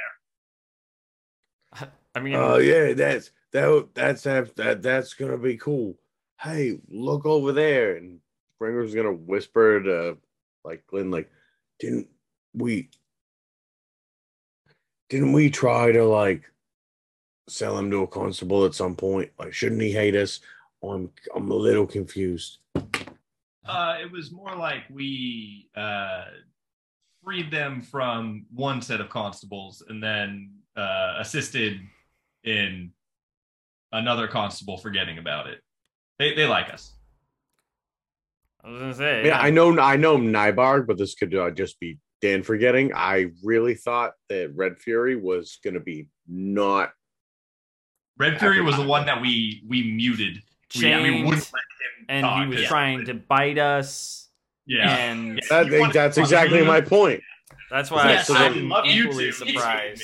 It's been some time, and I think he seems like he's been up here surrounded by people that are not of his, kind of same things that he Hey, enjoys. dude, Whether or not Nybarg just helped him work through his trauma, dude. I'm with it. Let's go. He might have forgotten them, but they seem to have halfway you did forgotten say about them. us I too. just- So Also, for what it's worth, Redbeard has not addressed Glenn once yet, so it's still on brand with he's just a Yeah. racist ass dwarf. Yeah, for so absolutely. definitely a fan of Dwarves. as southern as you Yeah, guys. might yeah, be. well, yes, absolutely. We'll do dwarf stuff. We can throw axes at each other. Do you want a headbutt right now? At each other. Oh my gosh. Well, I think Nybarg just like looking at it as this kind of like awkward silence, just as he's not getting the attention that he. I think wants. Cosmo, sensing that, would continue the love all around and go in for a big hug for Nybarg. I think he hugs you at kind of a distance and pats you a little bit on the back. Aw. Like 'cause you've been- No. Poor He's guy. gonna have to strength check me because I'm coming in for Yeah, a dwarf hug. Yes. Okay, well, he'll do a strength saving throw against you. Basically, what I did to Dan when I first saw Dan in person. That's a 6. That's fair. So you- that actually Right. happened. Yeah, you went to hug me and I just picked your ass up. Yeah, it's basically what I did to Dan. I called airport security. I think Nybarg is a full-fledged orc. He is a big guy and like just all around like he lives a life full of excess, and so you are able to like lift him up, and he's just kind of like patting you on the back, seemingly kind of. It's been a long journey. You probably don't smell the best. You've been sitting behind a farting mammoth the entire time. And I think that there's just kind of, for whatever reason, he's just kind of like. There's an air freshener on the cart. The Knoll air freshener. The Knoll shit one. The Knoll Musk. Yes. That's gonna be the next person that starts a car company, Knoll Musk. Branding. Yeah. I think that he's just kind of patting you back. It's wonderful to meet you also. There are showers at the top. If it's something that you are interested. No reason. I just wanted to just say there are lots of amenities at the top. By the way, I don't think that we should dally too much. I know that you all have important things to discuss. And I think that it is long overdue that I introduce you to our fearless leader. If you are not too weary from your travels, after we do some introductions, I think that it's time, we can set you up with some places to stay if that's something you're interested in. It's been a long journey. Yes. Your fearless leader have a name, just out of curiosity? Yes, of course, but that is going to ruin the. Listen, I am someone who enjoys a performance. I like to do a reveal. Allow me this. You've made me wait this long. That's fair. Yeah, you're right. It was. Yep, I totally understand. It's the glamour. Should have seen when I got this armor, the amount of work I put into displaying it. So I get it. See, a fellow thespian. If you don't mind, follow me, and we'll. There are some. And you can see that there are some like crisscrossing, like kind of, there are other ways other than the elevator to go up. But they seem like they're probably not the safest, and they're probably used only when they are needed. They're kind of like crisscrossing switchbacks all the way up this glacial face. The word arduous comes to mind. Yes. That looks like work. Let's take the elevator. Yeah. That looks like work. So I think that following suit and kind of giving them a little bow, I think Sajukor continues forward, and I mean, as you get closer and you kind of are passing through this army encampment, I think you are just there are so many soldiers and there are so many weapons, and they are all dark steel. Like it is well outfitted, and I mean, like that, huh? Like they have like the ballistas are outfitted with dark steel, like the Empire does not know what's coming. It is. You are just like passing by the stuff, and you're like, it is more than you've ever seen, and you wonder how much of the underside of the Ebon Depths have been mined at this point to outfit this many people. Rangrim's about to get paid as a forge master. But you make your way forward as you kind of you kind of notice all this, and as you get closer to the this what must be a magical elevator, you can see that this thing is like, I mean, it is of a scale, Rangrim, that you have just never seen in your life. Like these, like think like building style steel beams. I mean, these are not made out of dark steel. You can tell that these are older, but they're just kind of like railroad tie thicknesses and like building I-beams. Like that's how thick this material is that's making up this. And I think that like the engineering of this is impressive to you as someone who is a crafter of materials and maker of things. I think that even Glenn, like you're tinkering, like, I mean, this is on a massive scale, but like the mechanisms and magic that are behind this to lift, like the platform you're standing on could easily fit 4 of your carts, and the mammoth in your cart are just like comfortably sitting on this thing. And can I do like a history check because if dwarves are rare up here, who's making, like what design does this like lend itself to? Absolutely. Yeah. 7. I imagine that was a good roll. Such Lends a good itself roll. to metal. Holy shit, this was just made here already? It seems like it's been here for some time. I'll give you that. I'll say that it's been there. You don't know exactly who crafted it. It doesn't seem like a sort of construction, but it seems like it, there have been a lot of civilizations that have, kind of made homes in the less desirable parts of Sakal for long before, but it doesn't seem like anything in particular. Like it just seems like it's incredibly well crafted on a scale that you have not seen. But I think that with a couple taps of kind of Nybarg's Nybarg's hand on the side, you can see that there is these there are magical sigils that are kind of carved into what looks like this kind of like stone control panel that is to the kind of towards the wall. And you see him tap on a couple different things and a couple runes light up. And actually, I'll say this: roll me an Arcana check. All of us or just me? Whoever wants to roll an Arcana check. 14. 19. Okay. I will say with that 19, you recognize this as draconic in nature, but not draconic as in like dragons. More like there is something human about these in a way where it's like it's not purely dragons. It's almost a mix of the two in the way that these runes are crafted.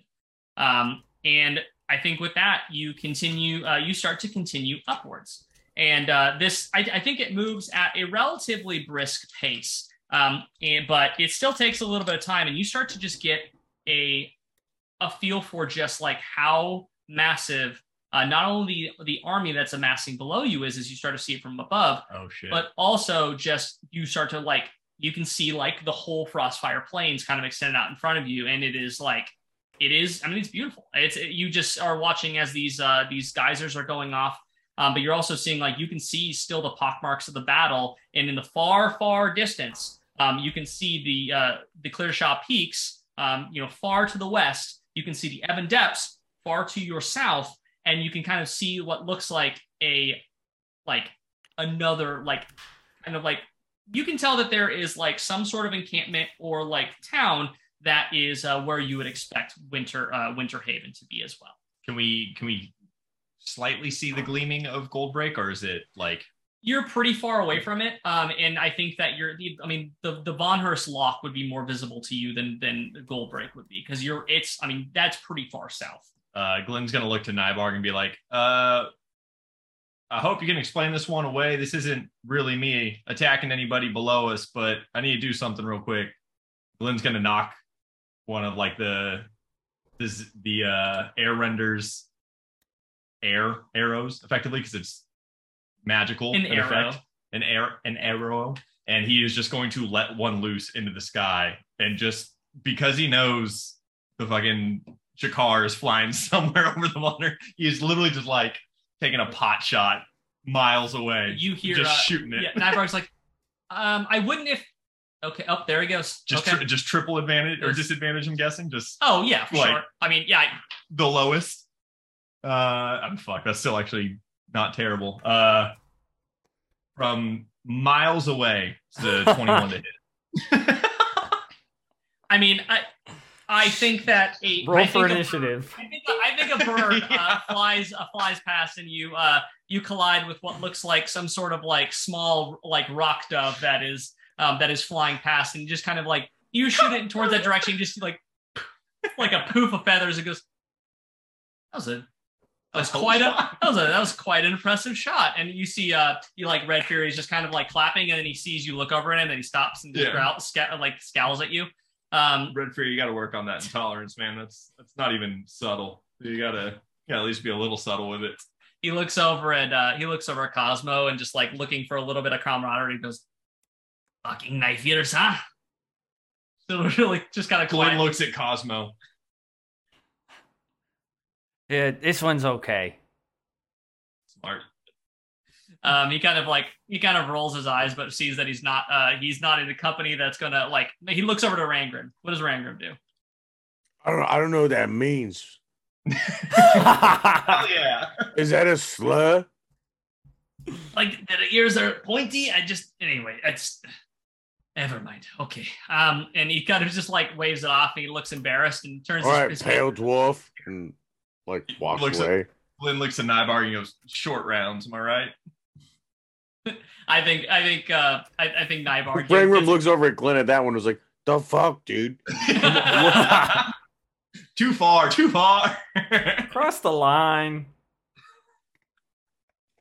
I think that as Nybarg is kind of chuckling to himself, he pulls out his lute and is strumming it, a few chords as this thing kind of continues to kind of tink tink tink tink tink upwards, being pulled up in it, kind of the magical mechanical methods. And I think that before you all even notice it, I think you feel yourself pass through a magical barrier as you get through close to the top, and are immediately warmed by what feels like almost warm air as you pass through this kind of shimmer of this globe that doesn't seem to be like a tangible barrier that is unpassable, or at least you have been granted access to pass through it. But like immediately you just feel like a comfortable warmth as you pass through it. And you can see that like the snow that is falling, it's like it is turning into, it's evaporating as it's hitting it. You can see it kind of on the outside of this orb. And as you kind of like come to a stop at the top, you see the town of Goshir expand in front of you. The buildings themselves are of the similar construction. They are of kind of an iron, steel, and wood, and are very sturdily constructed. A lot of which, though, seem to be designed in a way where they seem like they have like kind of the rounder roofs, almost of like a almost as if there's an upturned ship on top of them. But you know that why would anyone have ships up here? It doesn't really make sense, but like the kind of like a more Nordic style of construction for these buildings. And as you are kind of led through this town, like it is a hardy town. You can tell that the people that are moving around here are all like, they're kind of like, they're going about their days. They're definitely kind of looking over at the three of you as you're passing through, and this like Warforged that's poking his head out of the back of the cart. But no one really pays you any mind, and you are being led towards the building in the center of town, which is this monstrous structure that looks like a massive mead hall. It's just a huge, huge structure made out of this steel and iron, the steel, iron, and wood construction. And I think that you notice a couple things. There are attached all around this building. You see what looks like kind of hodgepodge and kind of like they didn't belong there. But there are statues made of wood, made of stone, made of like metal, of what you recognize as the old gods. Different kinds of old gods. You see Arathis, you see Bahamut, you see all these different representations of the gods that are just kind of like, think of like gargoyles in a sense all around this massive building. But they seem to have been kind of like attached there, even though, by their material, they probably didn't originate from here. They seem like they've been collected. But as you are kind of being led into the front, you see Nybark, who's just getting like more and more antsy. It's like, it's pretty cool, huh? Pretty cool. It's pretty beautiful. And Glenn's gonna like walk up to Cosmo and put like a pelt over his shoulders and say, like kind of like casually whispered, say, I want to make sure that fanny pack of holding is on you at all times. Kind of like points out one of the statues. Yeah. Yeah, I think that you see. I do think that you see a representation of Lolth on there. I think that some of its arms, like its spider arms, are broken off of it. It doesn't have all 8. But I think that it's definitely seen some wear. But you definitely recognize a statue of Lolth that's made out of this like black obsidian stone. You would, and I think Rangram, I think you would recognize too that this thing probably originated in the Underdark. Like it probably has had quite a journey to make it here to the far north and to be mounted upon this building. How it got there, you have no idea, but like you recognize the stone as like this is obsidian. This is like from deep in the Underdark. This is like the Revivifists are like or all their collections of art is similar to can't remember the group during like Nazi era of like the soldiers who saved all the collected artworks that like the or it's like going. That was that movie. What was it? Monument Men. That was a movie. Monument Men. Yeah. So it's like them They- collecting yeah, all all the relics collected they can artworks. find from all over. That's really cool. It's like going to any British museum where they just have everything. Oh, From it's just, it's just a British museum. uh, Oh God! Kinda, but Kind of, You guys know why the But pyramids not are the still in Egypt? they have half of the. They have half of. They basically have everything from the Pantheon there. For as someone who went there last year or earlier this year, and it's like this shouldn't be here. Yeah, no, fuck you shouldn't that. have this Yeah. at all. You guys know anyway, why the pyramids are in yeah, Egypt? Anyway, I mean, I enjoyed my time in London, but man, that was an eye-opening thing to see. Colonizers. Yeah, it was wild. So you are led through the massive front doors by Nybark, who's opening them up, and you can tell is like doing it with like a bow and like a wave. Like everything is becoming much more ceremonial, and everything is becoming much more pomp and circumstance as he's leading you inside. Glenn's casting like little minor illusions, like to make everything seem like more dramatic behind him, like little starbursts. Of course, he, I think that he would have asked you to, leave the. I think he would have summoned someone over to like kind of watch over the cart. Is that something that I don't think that the doors are big enough to take the cart inside. Are you all entering in or in leaving the cart outside with like essentially the person? I say maybe Bryn- Red Fury is going to stay outside and watch the cart for you if Is Bryn and offer to coming? watch. Yeah, Bryn would be coming in as well. Okay. Yeah. All right. Yeah, Glenn would go as soon as Rangram handed the reins over. As soon as Rangram was okay handing the cart over, Glenn would be okay handing the cart over. What does it sound like in there? Is there music playing? Just... No, this is to hand the cart over before we go into The building itself. the main building. Like whether or not you're going to hand the cart over to Redbeard to like keep it safe. Redbeard. Or Red Fury, thank you. Well, That's well, racist. Red, if you fuck my shit up, I'll fucking kill you. He looks offended. He's like, "On the honor as a dwarf, it'll be." Oh my god, I can't do it. It'll be safe with me, of course. I mean, I'd say it to anyone, but Yeah, I sure. have to say it. It's like a parking ticket. Yeah, At this point. we threatened a 9-year-old and he pissed himself. So for what it's worth, it's nothing you should take personally. I can give you this guarantee that my pants are as dry as a bone. All right, that's good. I can't give you one of these anymore. He's gonna pretend to fire off like one of his like wrist rockets near him, because he doesn't have any more left, right? No, you got him. No. You got Well, him he doesn't know You that. got him refilled. Oh but no, you- Rangram doesn't know that. You shoot one off, or you try to. Yep. No, Rangram does like, hey, at least I didn't do this. Roll me a range attack. Oh man, we just got here and he's firing off his wrist rocket. Same fam. This socket rocket. 13. I don't know if I have a plus to that at all. I will It's say. never mattered. I've only dumped him off into the woods before. I mean, I think that you would have whatever you would add to any kind of range attack. But I'll say that with that, you can make your decision whether or not you want to hit them or where you want to aim it. I'll say with that. That was No, it's more just like, hey, at least I won't hit one of these. Like I pretended to fire off like in the direction of him, but a problem when I realized it happened, I was like, oh.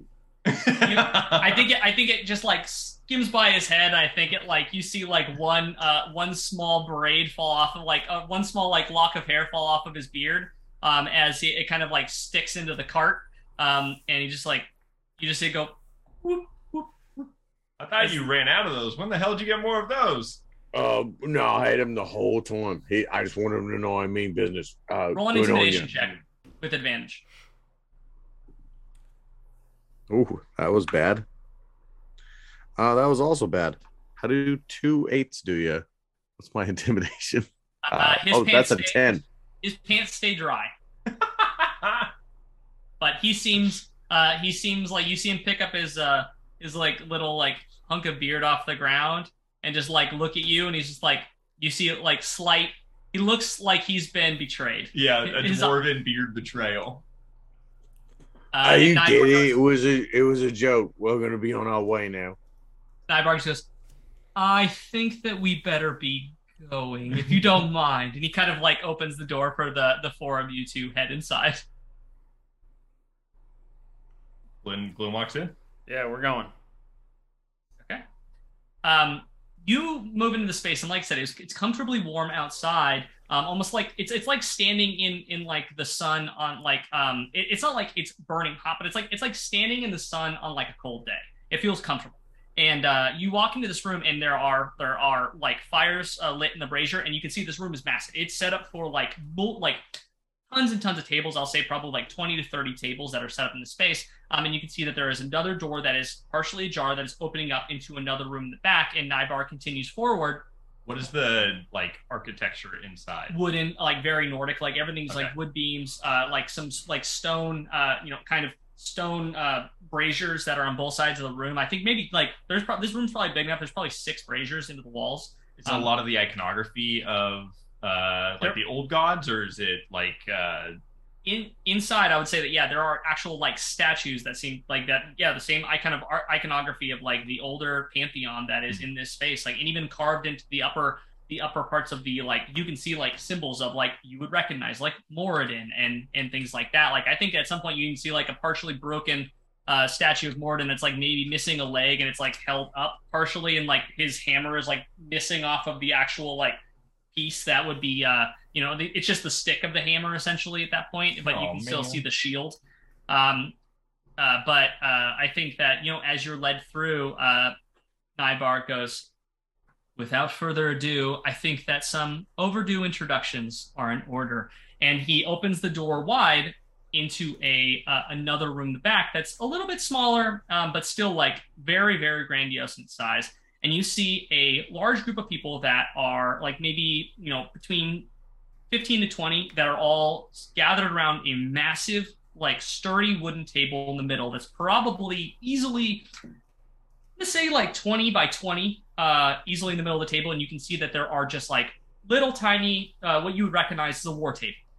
This is set up, and you recognize like, kind of actually pretty like well detailed kind of topography of Sakal. It like for like kind of zoomed in. It's not the full like there's no water on the outside. Like it's kind of more zoomed in, but you see like you're recognizing like this is a war table that is representing Sakal, and you are seeing like there are soldiers and different people that you recognize. Probably like they're garbed in like more high commander level of like armaments, and they are all discussing something. And when you all come in, they kind of all stop and turn to you. And along with the probably, what you're recognizing as like high up levels of the Revivifist military, you are also recognizing a couple interesting figures that are directly on the other side of the table from you. The first one that you recognize is clad in just like spiky dark steel armor that is different than the rest of them. You recognize a incredibly, like, the biggest representation of this race you've ever seen, a massive red dragonborn that is just like spiked armor, and is just like, I mean, I think when they look over at you, I think that it is just like there is nothing but like, they look like they would, without a doubt, without even second hesitation, just tear you apart. Like, just like absolutely shredded red dragonborn, decked out head to toe in black steel armor. That's a good question. I think that it is. What? I think that they're wielding a massive. Like, I'm trying to figure out what their weapon would be. I'm going to say that it is a massive halberd. Halberd. There you go. Sorry, this is this anyway. That's a good question. Yeah. No one said anything. Nobody yes. There's a little history behind this character. Anyway, they're wielding a massive halberd that is just like, I mean, has been what you could only guess custom built for this figure. And to the right of them, you see a figure that's looking down at the table, and they are more slight, but they are clad in in no armor, just a pearlescent gown that is like low-cut pearlescent gown. And as they lift up their head towards you, you see a beautiful dragonborn, female that has like kind of like multiple horns curling off the back of her head. They're like made out of this like beautiful polished ivory. But as they look at you, and you see their like kind of their hood that is kind of like loosely over the back of their head, kind of like lift away as they look at you, you see that their scales are like multicolored. Like they are not one specific color. They are like at least from what you can see, like 5 different colors that are like kind of adorning their scales. And as they look up at you, Nybark, in the most grandiose voice he can, introducing Lady Zoran, leader of the Revivifists, savior of the gods, and the avatar of Tiamat. And that is where we're going to leave the session tonight. Avatar of Tiamat? Oh, fuck. That's bad.